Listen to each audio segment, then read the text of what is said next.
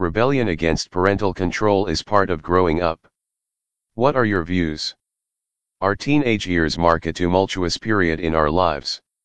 Our bodies undergo physiological changes in preparation for adulthood, and we grow more curious about the world outside our family. It is also when we tend to rebel against restrictions placed by our parents. We fight for more personal space and rights for ourselves. We engage in sparring matches to seek more freedom to choose our friends and decide how much time to spend with them. It is all part and parcel of growing up. As we move through adolescence, our need for more room to make our own decisions intensifies, and we lock horns with our parents when they are reluctant to concede control over us. We want to be able to do our own things outside the scrutiny of our parents. We want to make our own decisions. We also resent being told what to do. In short, we want to be independent of our parents' authority. Alas, such acts run contrary to the plans our parents have for us. So, confrontation takes place in the home and we experience growing pains. As developmental changes take place in our bodies, we find our friends are becoming more important to us than our family.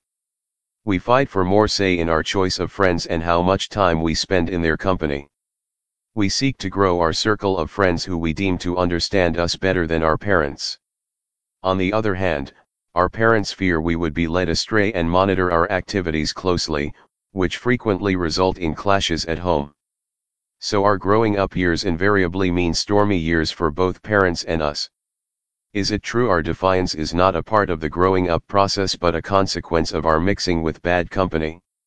From our wayward friends, we pick up bad habits such as telling lies, talking back to our parents, and staying out late. However, what our parents label as bad company, we may see as good company. For these friends share similar interests, so we can identify with them. They are mostly our peers, and, perhaps it is only coincidental that all of us want one another's company, away from the prying eyes of our parents.